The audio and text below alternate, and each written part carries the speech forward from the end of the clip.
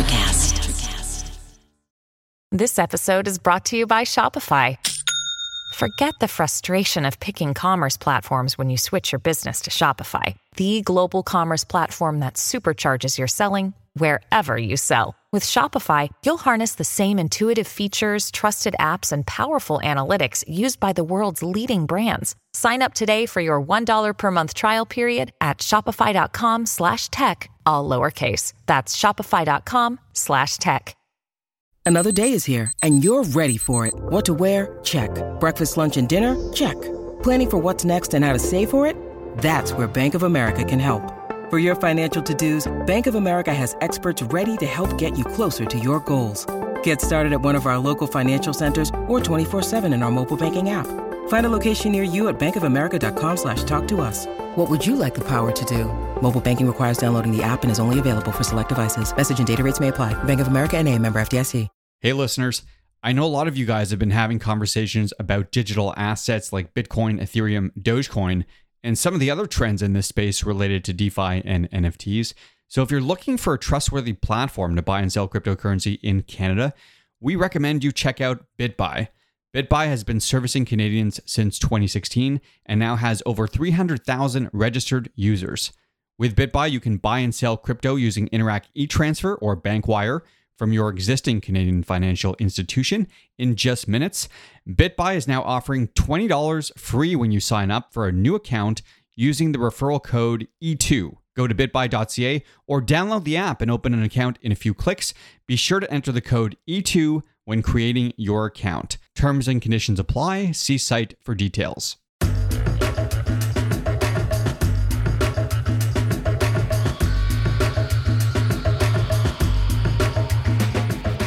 This is E2, Entrepreneurs Exposed. We speak to all kinds of great entrepreneurs and creators doing amazing things in business and beyond. Today on the show is Mike Geddes, who is joining us for round two. Mike founded Endy in 2015, Canada's fastest growing vertical e-commerce company and market leader in the online mattress space. After the big sale to Sleep Country in 2018, Mike has gone on to launch Kilne, quality cookware at affordable prices. And in this one, we discuss Mike's experience growing and selling Endy, how marketing has shifted during the pandemic, other trends related to DTC commerce, and how he's taken advantage of the momentum in e-commerce with his latest venture in the kitchen space, and much, much more. So with that intro out of the way, let's get to the show. Here is round two with Mike Geddes.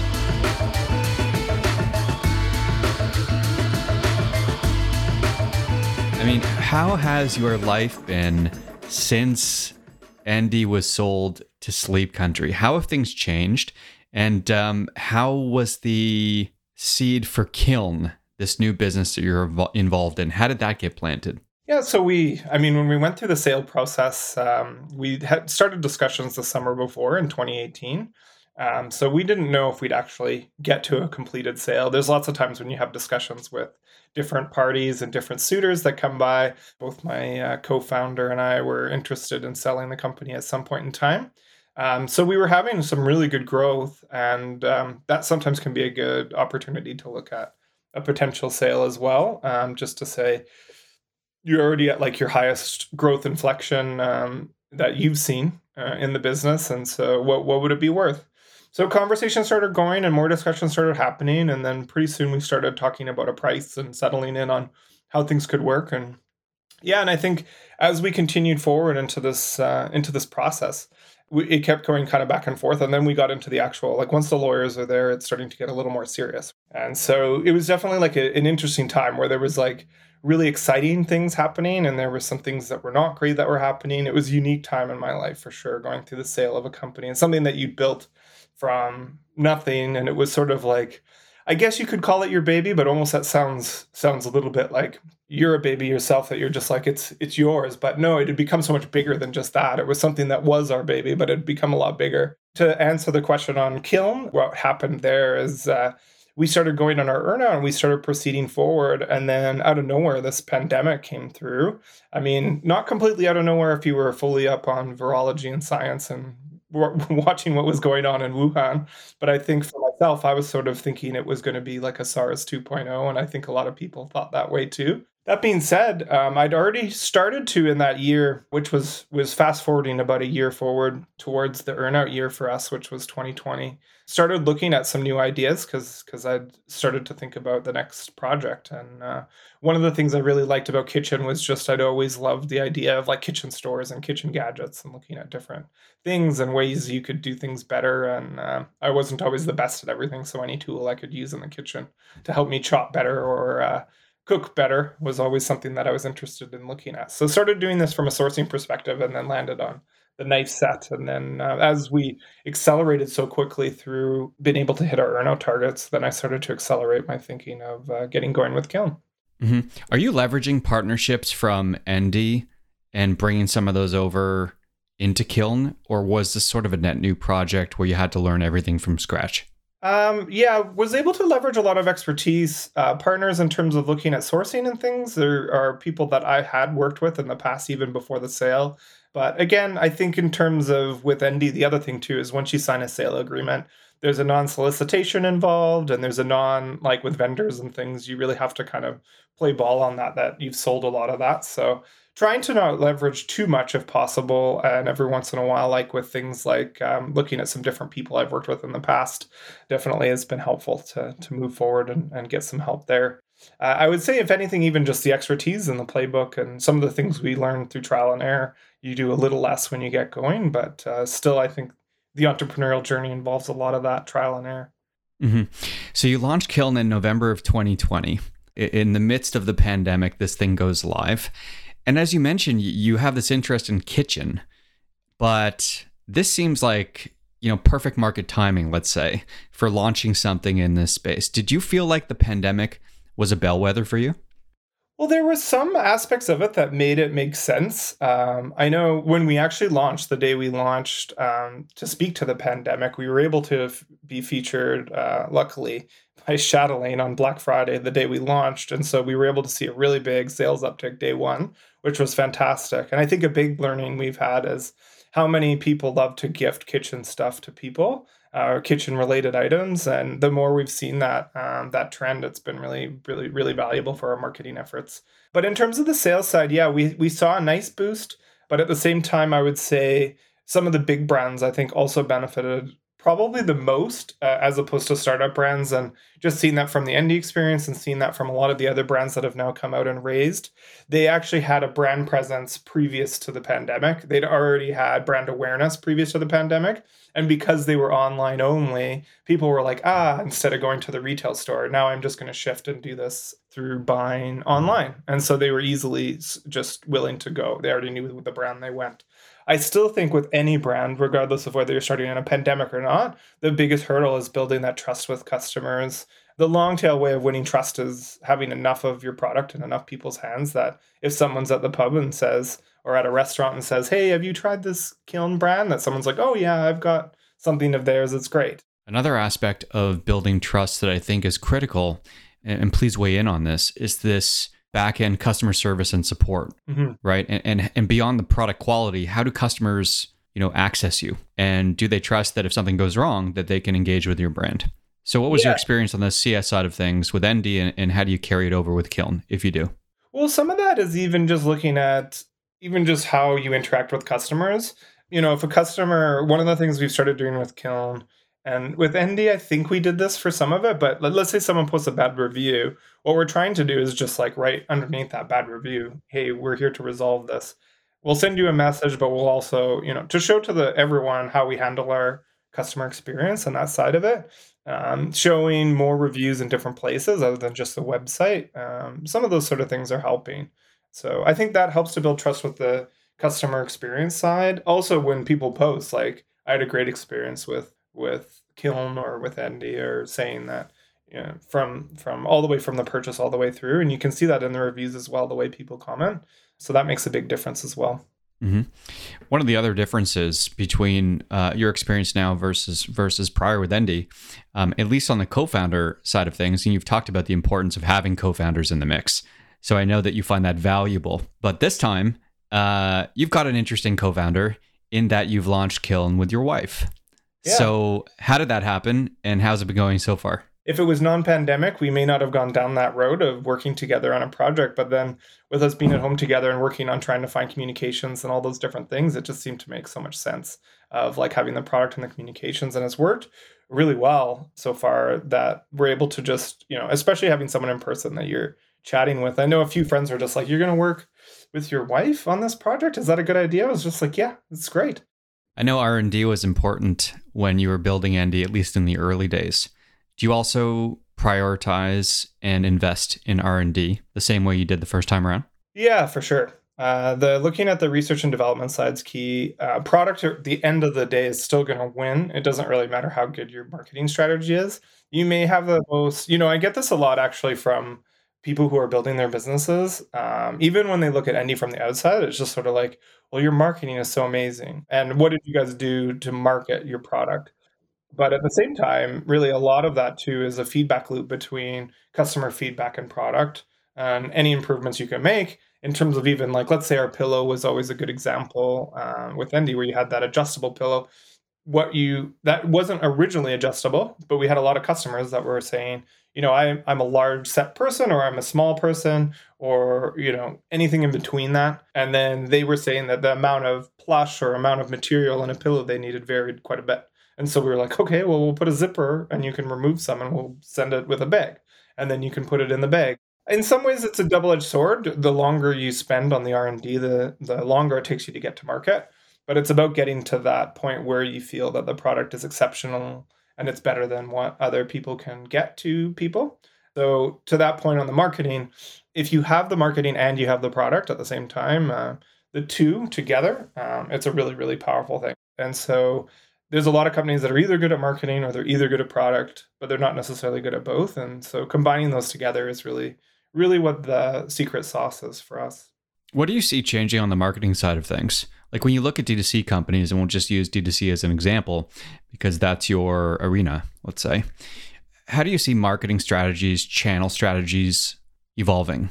Where have things gone from, say, pre-pandemic, and where do you see things going as we move forward out of this?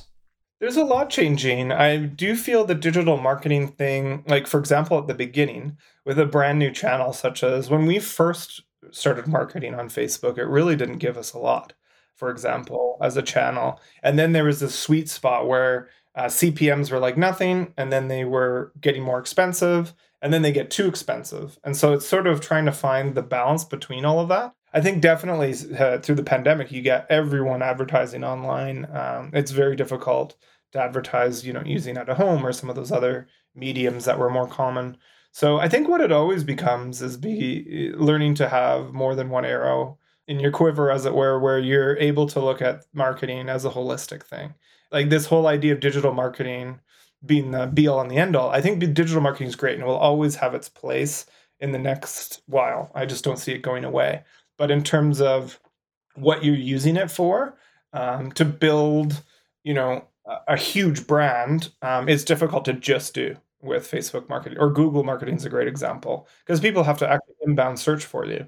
So looking at those sort of things, I think it's more nowadays, where could I be? Where's my audience? Where are the trends going?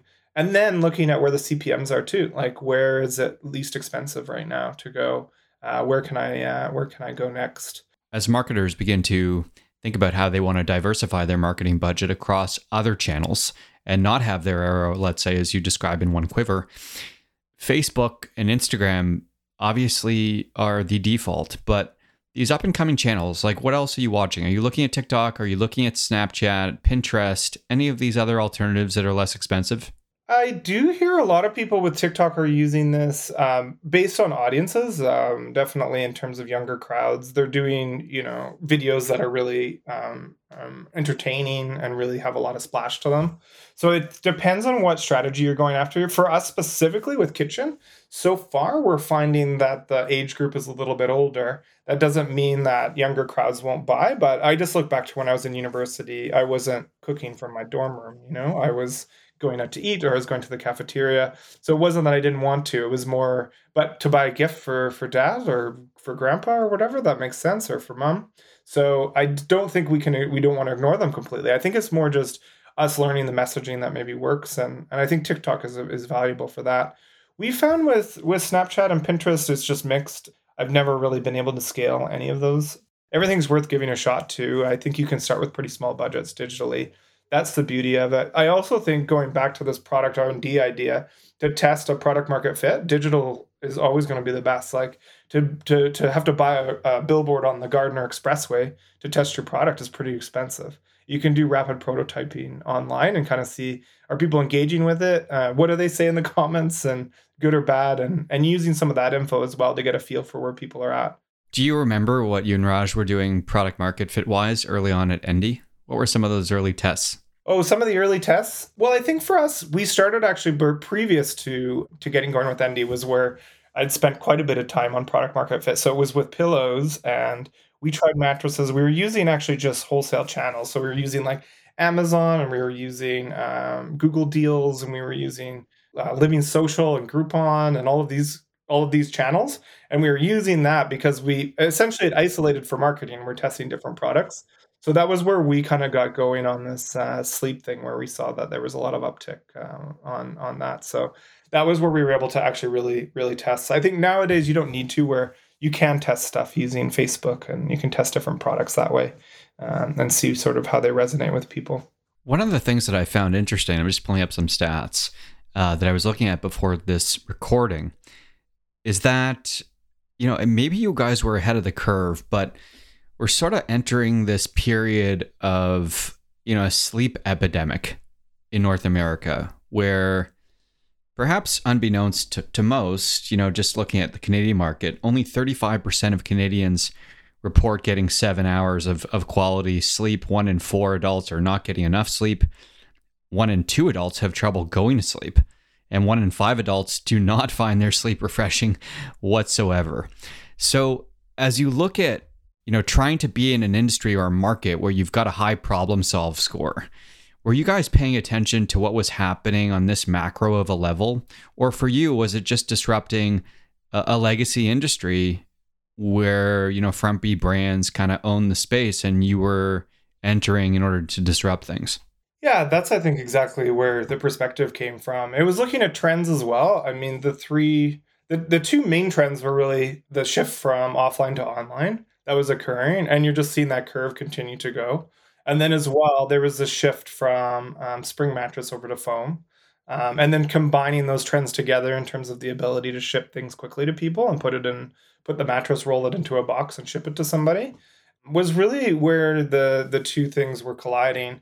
And not just offline to online, but specifically this D2C model of being really friendly, in terms of customer experience and making it really easy for people. Because I think that's that whole question of why would you buy online if it's more convenient, or maybe it's easier to test by going into the store. And what we were espousing to customers, and what they have settled on as well, is that you don't need to shop through 10 different models of mattresses to necessarily find a good one. And people were happy with the Endy mattress from the first shot. How important is it for you to watch trailblazers in the US market? So, Casper launches in 2013, Endy follows in 2014. Kilne is born in 2020. Who in the US were you watching, or have you been watching, if anybody? And is it important to watch trends coming south of the border? Or do you feel like, we can trailblaze our own path here in Canada? Yeah, that was a thing for us for sure, which was a trend that didn't really exist too much when we started, but it was something we saw, where you had a brand like Warby Parker was the one that we had seen early on, which had done such a great job with glasses. The thing we were seeing are these brands really looking at Canada as a country that they're spending a lot of time on? Seeing big markets, like mattresses are a big market. How can you look at that market and serve it better through a better experience? And so from the start, when we got going, and as we saw Casper enter into Canada, was this whole, they were just air shipping it from the US, and they were sort of just looking at Canada as an add-on. And we were saying, well, let's take on Canada as the full strategy. And that was really powerful, from the sense that people really identified with that. They really resonated with that here, having brands that were born here in Canada. The other thing is it seems to be with Canada and US, especially with retail trends, there tends to be a bit of a delay in terms of what happens in the US versus Canada. So a lot of times, if you don't have your finger right on the pulse, or you're right on the ball, they'll come up to Canada after, maybe 6 months, a year after, because they'll start in the US first. But as a Canadian, you can see some of these trends sometimes happening down there that's growing and, using Crunchbase or what have you, and then kind of look at, something to develop for Canada. And I noticed a lot of other people in other countries are doing the same. There's Australian entrepreneurs, there's British entrepreneurs, there's German ones that are sort of looking at some of these trends and making it country specific, and they're getting a lot of success around that as well. Look, Bumble knows you're exhausted by dating. All the must not take yourself too seriously and 6'1" since that matters. And what do I even say other than hey? Well, that's why they're introducing an all-new Bumble with exciting features to make compatibility easier, starting the chat better, and dating safer. They've changed, so you don't have to. Download the new Bumble now.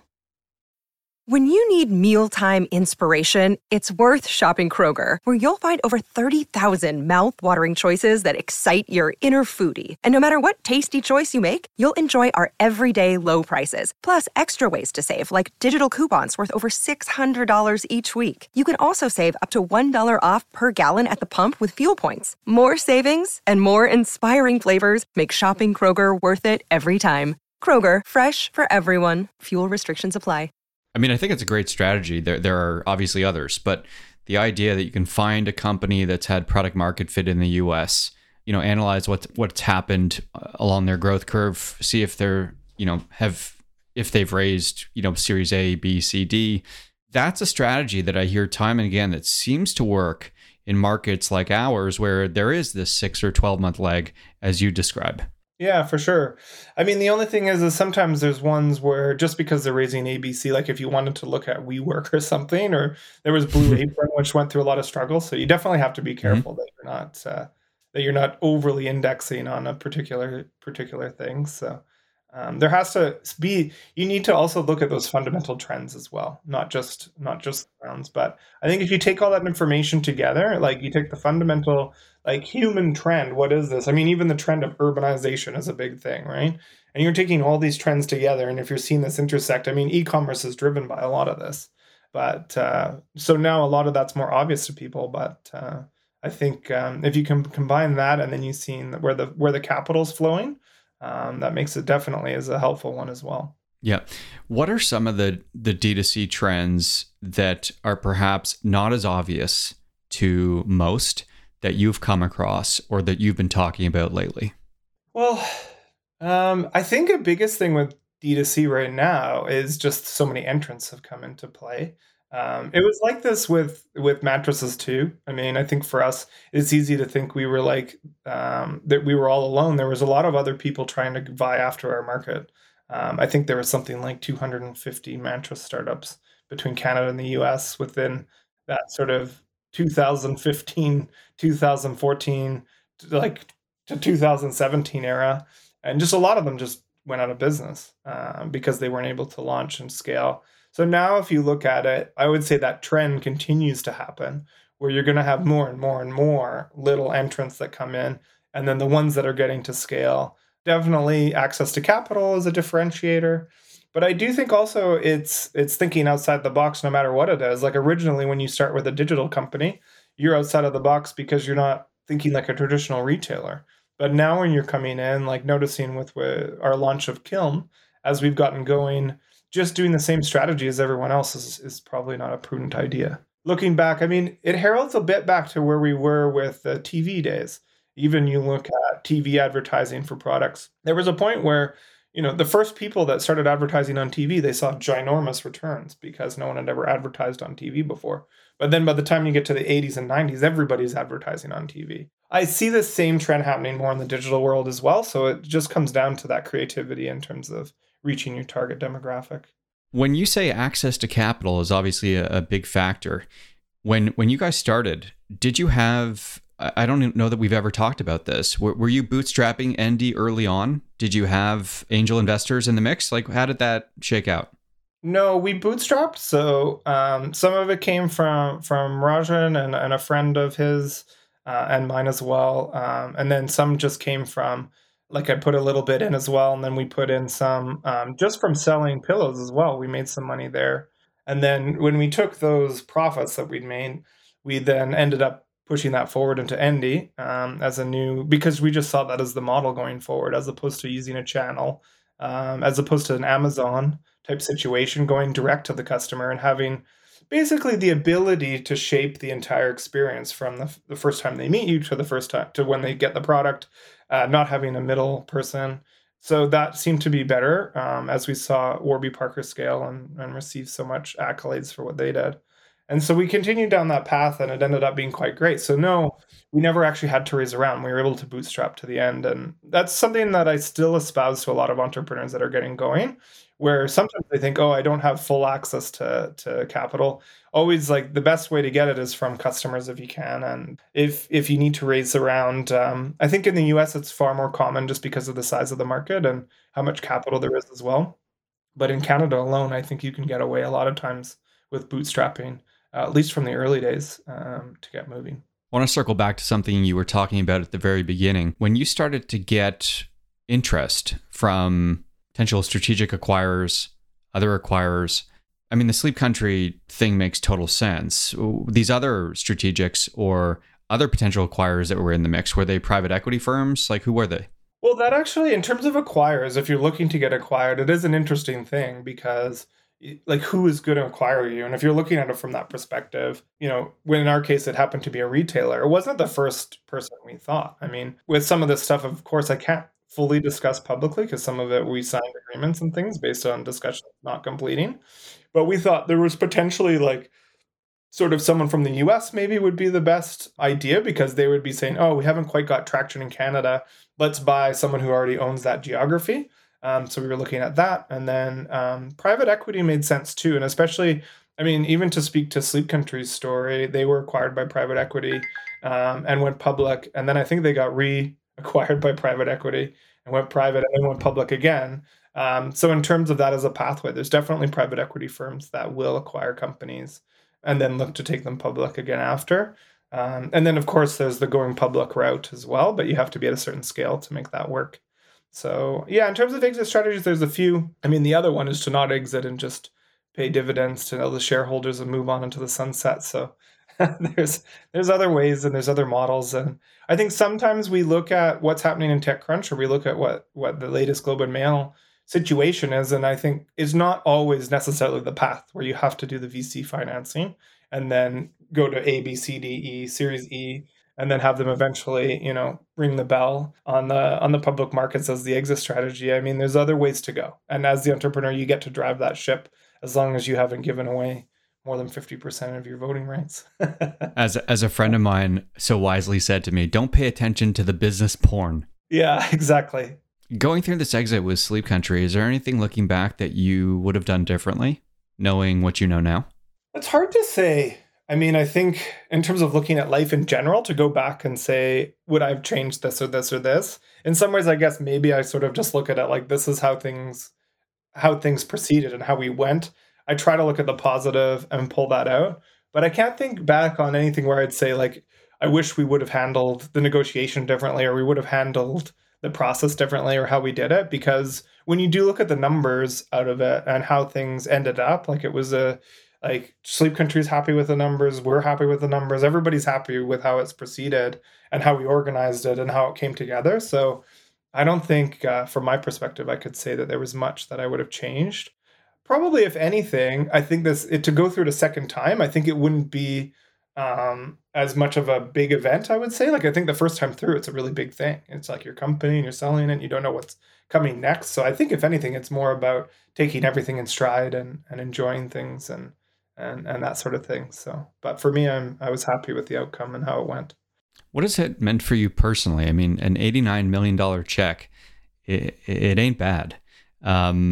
When you reflect, or even how you've been experiencing things post-acquisition or post-exit, how have things changed in your personal life? Are people showing up in different ways, unexpected ways? Do you feel like you've changed in any way? In some ways, yeah. I mean, I think what it changes is you're going from someone like when we were trying to pay for our mortgage and things, like we were scraping pennies together all the way through. You don't necessarily know that there's an exit about to happen. There were many times when we were right on the wire. And then I think you then switch very quickly. So yeah, it has an effect, I think, in terms of mindset right away.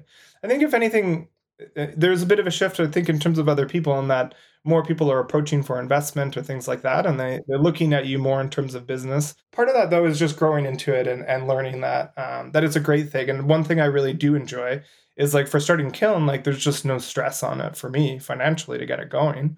We're just going to fund it, and we'll take it, and we get to do all that testing, and we don't really have to worry about it until we get to a scale where we think we should raise, and then we can pursue what we want to do for our cap table. So from that perspective, it's nice to not be so forced. So, and that's kind of always been sort of my dream, is to sort of have that business that I get to just kind of, along with Noel, and we get to just run it how we want to run it. So when did this passion for entrepreneurship start? I mean, you come from a engineering background. Yeah. So it's not always an obvious pivot to go from engineering into entrepreneurship. So when I came from university, I originally was looking at aeronautical engineering and something related to, I was just into sort of like the idea of something like that, something that was fast and something that was either a rocket ship or an airplane, and getting involved there. But I think what it came down to, I kind of reached that crux where I could decide to go that direction or more the entrepreneurial one. And I think for me, I just didn't like the idea of working for the government or a company that was getting paid by the government. Now, I guess when you look at all this private commercialization of a lot of this stuff, it's different. But I ended up just kind of deciding at that point I wanted to pursue more of an entrepreneurial path and a business related path. Where the engineering piece comes in is, like, businesses always have problems. Every business has an issue about something. And just enjoying the journey of solving problems is something that I've always liked. Like, I don't mind if there's an issue. It's just like you just kind of got to work through it. And that's sort of the joy of it. But I think if you don't like problems, then you're probably better to find something with less ambiguity. It takes a very unique entrepreneur to be good at starting something, scaling something, and then optimizing something. It seems like you're a natural founder. You love problem solving. You love the early stages of growing a business. Do you feel like you also have the chops to scale and optimize to build something that's hundreds of millions of dollars in size? Yeah, I've definitely heard that comment before, where people kind of refer to the Jeff Bezos idea, where they're like, he's a one-off. Like, you're not going to be able to start as like a nerdy dude in your room selling books, and then you're going to be like the richest person on the planet with this giant organization. And at some point, you're going to have to step back and hire in, like, like the Eric Schmidt or whatever, you like with Google. Or there was many situations where it was sort of like the founders, like, they're good at product or they're good at this, but they're not capable of managing a large organization.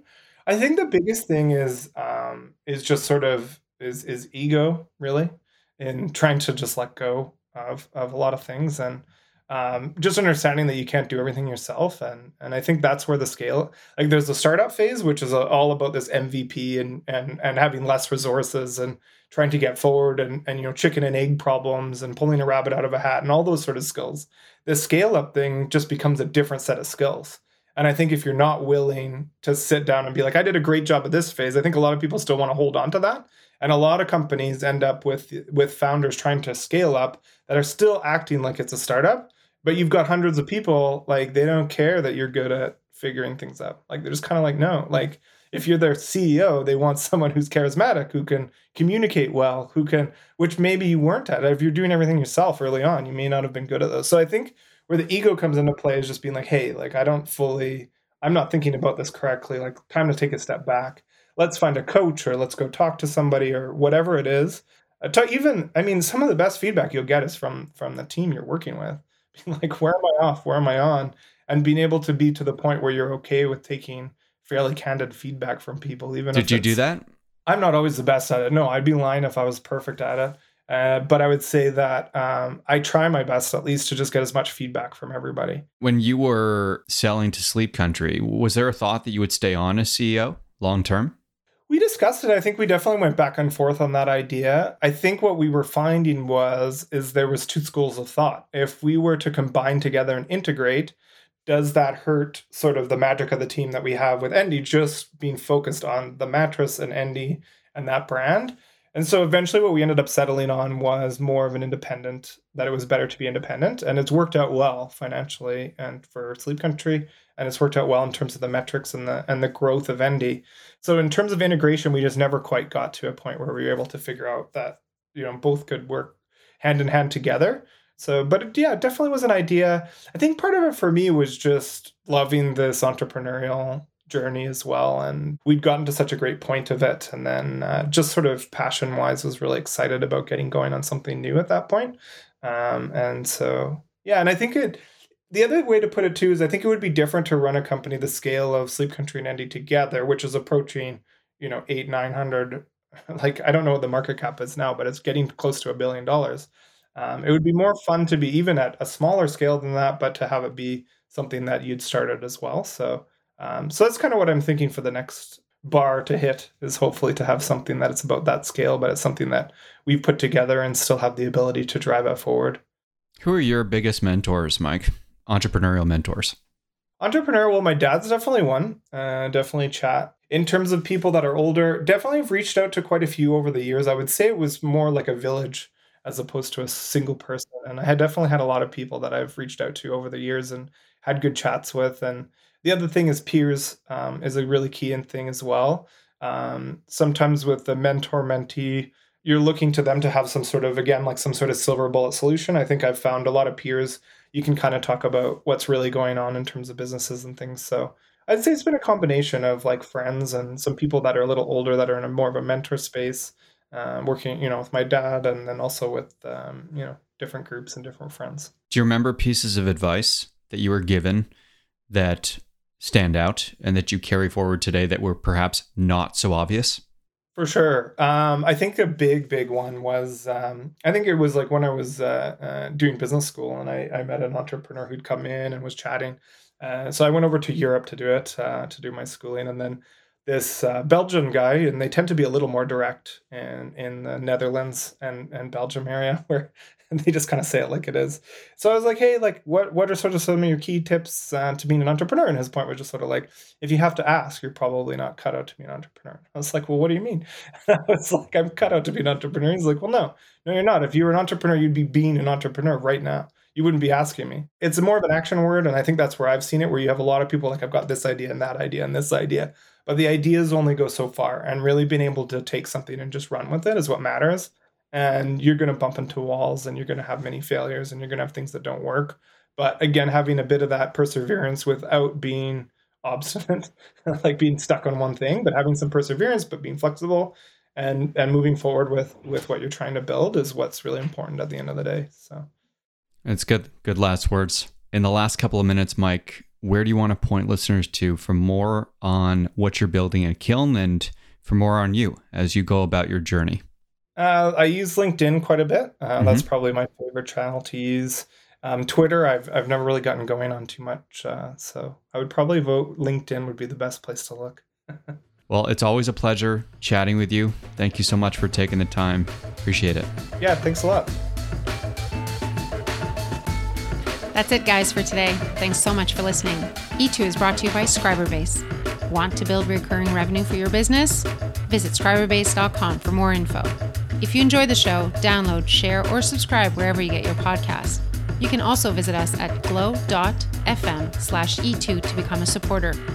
Until next time, make today count with whatever it is you're working on.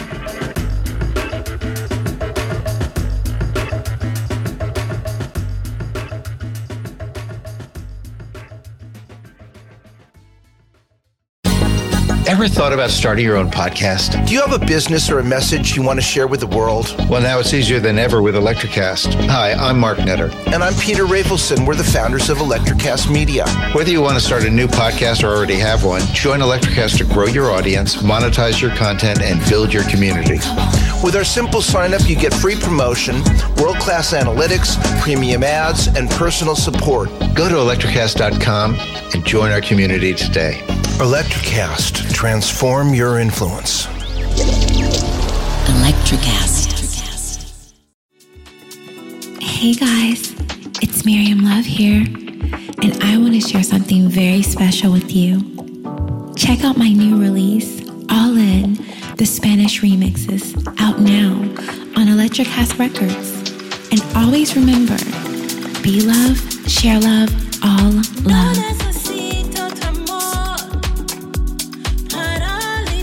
Available now wherever you listen to music.